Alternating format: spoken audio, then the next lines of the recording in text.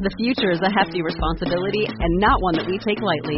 But then, taking things lightly has never been what Hefty is about. That's why we've created the Hefty Renew program that turns hard-to-recycle plastics into valuable resources like park benches and building materials. To participate, simply fill up an orange Hefty Renew bag with accepted items, tie it up, and drop it in with your regular recycling. That's it. It's that easy. It's time to rethink recycling with Renew. Particular valued resources may vary by geography. More info available at heftyrenew.com.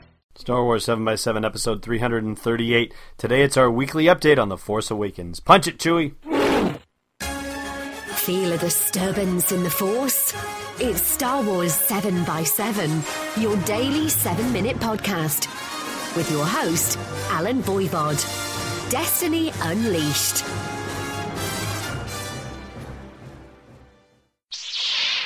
Hey, Rebel Rouser.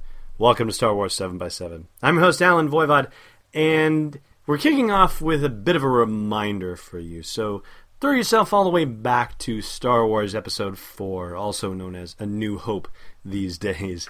And remember the scene where Tarkin announced that the Senate had been dissolved, and the question was, well, how will there be control? And he said the regional governors will keep things in line. So that is prelude to what we have here, because the big announcement this week is about Star Wars Uprising. It is a new game of all things, and I guess I say of all things because it is in this manner that we are getting our first glimpse of a post-Return of the Jedi world. This is going to be coming out on mobile devices for the fall of 2015, and it features, at least in the teaser trailer that has just been released this week, the voice of Governor Adelhard, if that's how you pronounce it. Don't know just yet, but Adelhard of the Anoet sector. That's the sector that includes Bespin and also includes Hoth, as it turns out. And, well, we'll let Governor Adelhard tell you what's going on, and this is from the trailer itself.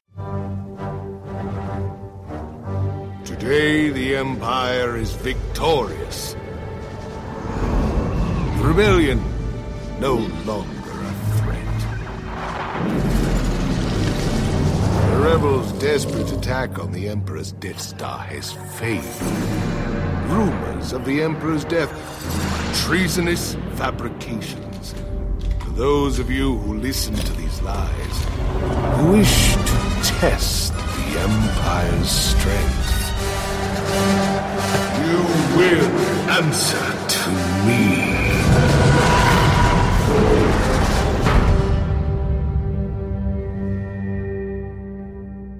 Okay then, thank you, Governor Adelhard. Yeah, sounds like a really winning guy. And so he's got a Commander Bragg, B-R-A-G-H, Bragg, who is the leader of his Purge troopers. And they look like Dark Troopers, I'm told, from the original Dark Forces video game, or at least bear more than a passing resemblance. And they are starting to kill anybody who is perpetrating any sort of story that goes contrary to what Governor Adelhard is saying. And as this video plays, as you hear this voiceover from Governor Adelhard, you see what is presumably your character walking around showing holographic transmissions of the Death Star exploding to various and sundry groups of people. And also a Hutt, for that matter, who begins arming some smugglers and mercenaries and whatnot. And we've got links for all of the information about this at the blog post for this show's episode at sw7x7.com. And so, just to finalize what we're talking about here, the governor has started what he is calling the Iron Blockade, or what is being referred to, I should say, as the Iron Blockade, where he's locking down the Anoet sector and trying to keep Republic forces out of there. So there have been some Rebel forces abandoned in there who are having to regroup. And you've got, of course, the smugglers and mercenaries. And there's also a group being defined as the nobles. These are the descendants of previous generations of Anoet leaders who are starting to form their own secret society to rebel against the Empire. Now, this is the first, as I said at the top of the episode, picture of a post-Return of the Jedi world that we have in the new Star Wars canon.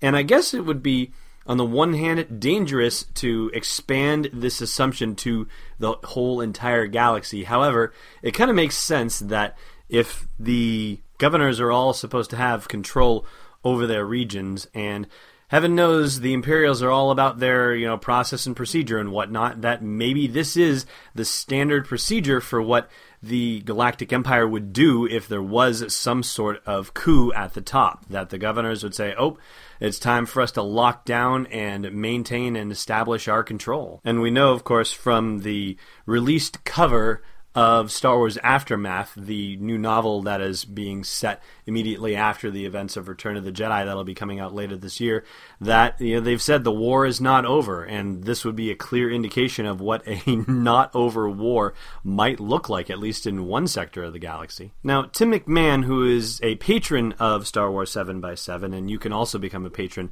at patreon.com/SW7x7, Tim is also the lead host for the Expanded Comic Verse that I co-host with him, where we get into the Star Wars comics. He asked me what I thought about the fact that this first announcement of a post-Return of the Jedi world was being made via a mobile game.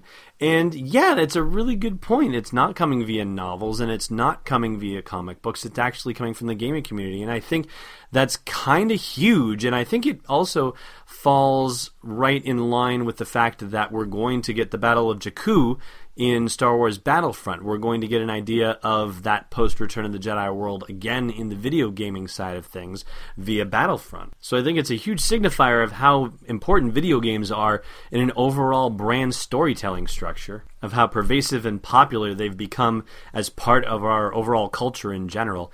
And specifically, I think Disney and Lucasfilm are using this as a means to make sure that they engage with new generations of audiences as early as possible. And video games, and especially mobile games, are really a way into this. Especially with the success of Star Wars Commander and the Star Wars card trading app, mobile is absolutely a way into the hearts of Star Wars fans the world over, so why not start the reveal on a mobile device?